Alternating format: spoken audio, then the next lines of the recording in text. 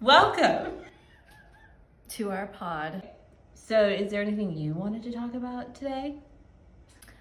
Well, I would like to talk about something because we were having a conversation earlier about something that I think is really important, because I feel like a lot of people feel that they don't truly understand what a real estate agent does. Therefore, a lot of times they don't place a lot of value on what real estate agents do. It is such a long process building a business. You're essentially building your own business and you put in so much investment into it. And so all of those relationships that you nurture over time are part of that process. And, when we get somebody who is interested in working with us, that is a really, really important relationship that we value. And whether or not you as a buyer or seller, you don't value that, just know that there's been a lot that has gone into it. There's hours and hours and hours that we work that we don't get paid for, and money that we put out there that we don't get paid for. Yeah. It sounds like, to me, what I'm hearing is you would like the people to know how to be a good buyer or seller, like how to be a good client. How to be a good client. So how does one be a good client? Just, be thoughtful. If you have reached out to us, if you have said, I'm interested in buying, you've done a consultation with us, those interactions mean a lot to us. That is the way that we are paid for all of the hours that we have put into educating you, or even maybe sharing a resource like a lender with you, somebody that we've nurtured a long time relationship with. We know that we've worked with this person, this lender, who is really at the top of their game and is going to give you a perfect transaction. Yeah.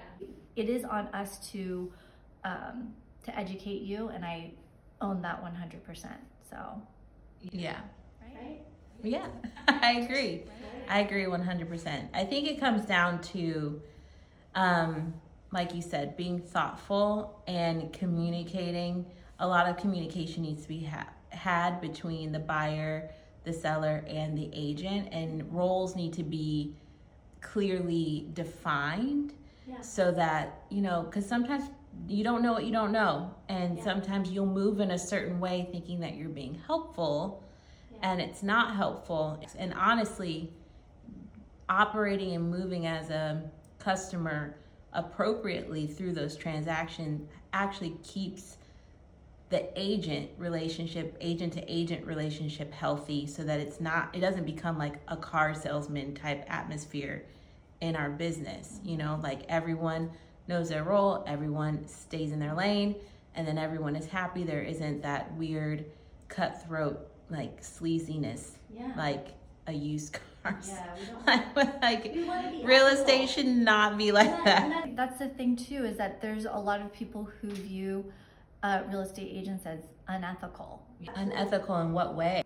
That they're greedy, that they're salesy, just like you said, that they're only there to push you to buy a house, even if you don't want to buy one. They're going to pressure you.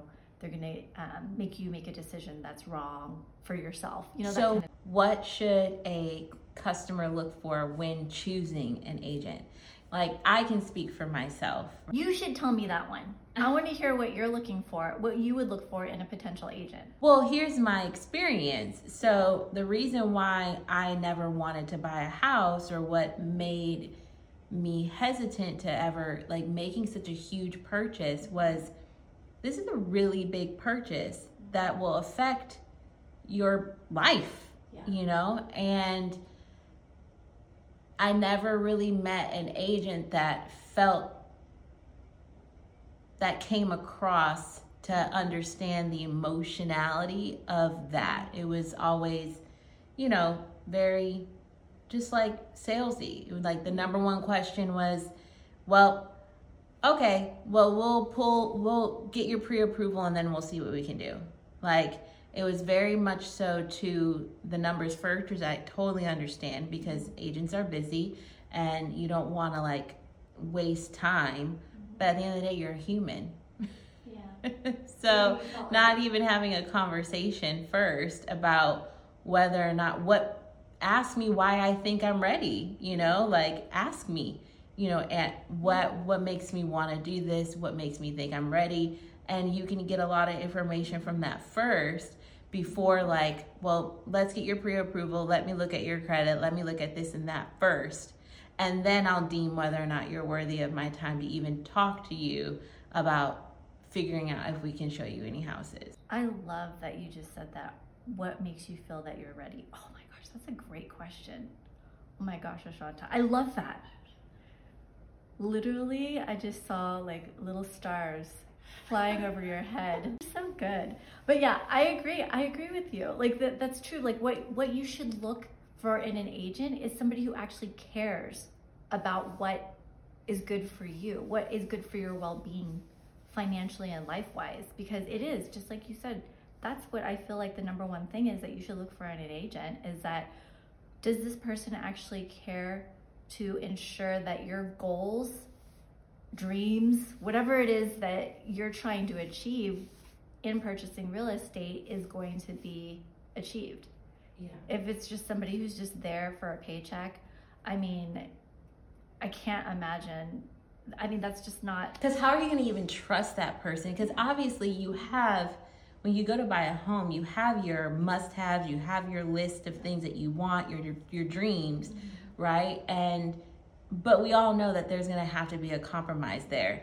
So how do you trust your agent when they're in a way trying to make it easier for you to settle on something? How do you know that they are trustworthy, that you can trust that intuition that, okay, you can settle on this thing that number 5 on your list is a must-have, you not having that is okay because there's a workaround with that. How do you know that that's coming from a place of genuine, it is okay, you can work around that, versus please just take as, I want the commission on this. This is a great deal for me and I'm done with you. And it's hard to know or feel like they're giving you that support out of genuine interest in you versus genuine interest in their commission and their paycheck.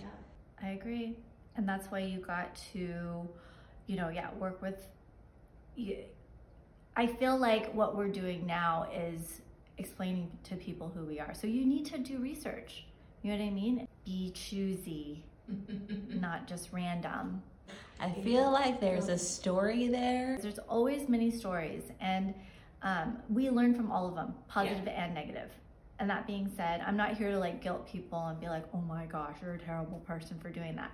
No, I get it. Because I was the same way. Like, I didn't totally understand the agent-client relationship when I bought a house. I didn't fully understand when there's, how am I supposed to know until somebody tells me? Exactly. And that's why and when it comes to like signing an agent contract or, buy a buyer's contract, selling contract, you'll get kind of nervous in wanting to do that because you're like, wait, that means I'm stuck with you. What if I don't like the job that you do or whatever? But those contracts are in place. The goal of those contracts is to outline everyone's role. Like your agent needs to be working for you, and it protects everyone. It protects the seller / buyer to make sure that the agent does their job, and it also protects the agent that they'll be able to reap the rewards of any investment that they put into a person. Absolutely.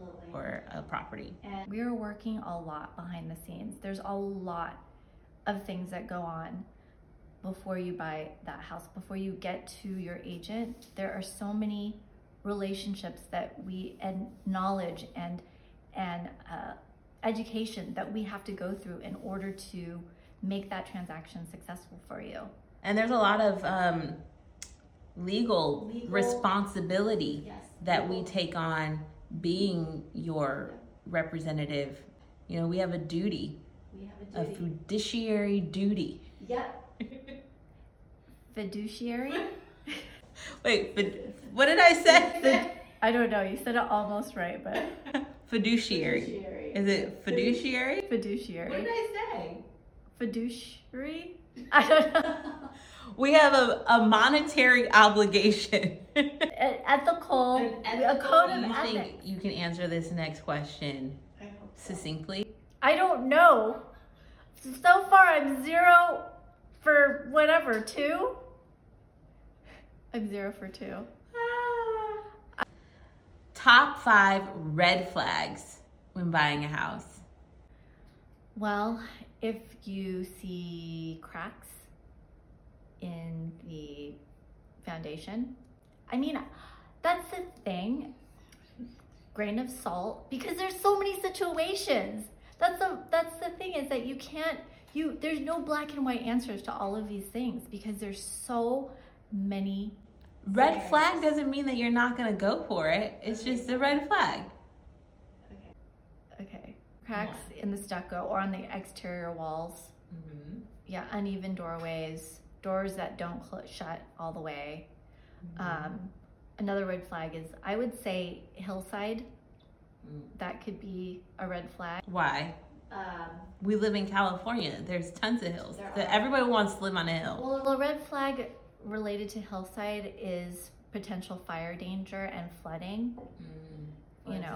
Flood zone, fire zone, because right now there's a huge crisis in California because of all of the natural disasters that happen, and insurance is incredibly difficult to get for many types of properties, and properties in different areas that are like in hillside is, you need to make sure that you can actually get insurance on that property. The thing, and I hate to even say this, is homes that are historic, because I love historic homes, but some of them have a lot of restrictions. Allowed to fix them, you have to get approval.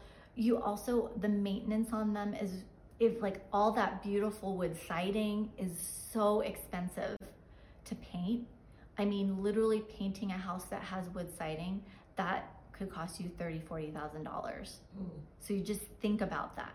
And I'm not saying, is it a red flag? Depending on the person, it could not be a red flag. It could be just like a yellow. Because you're like, oh yeah, no big deal. I can afford a yellow flag. $30,000 to paint my house, or 20 to 40, So just think about maintenance on homes that are like that. So that, another red flag is the zoning, okay? Because have you seen that movie Up?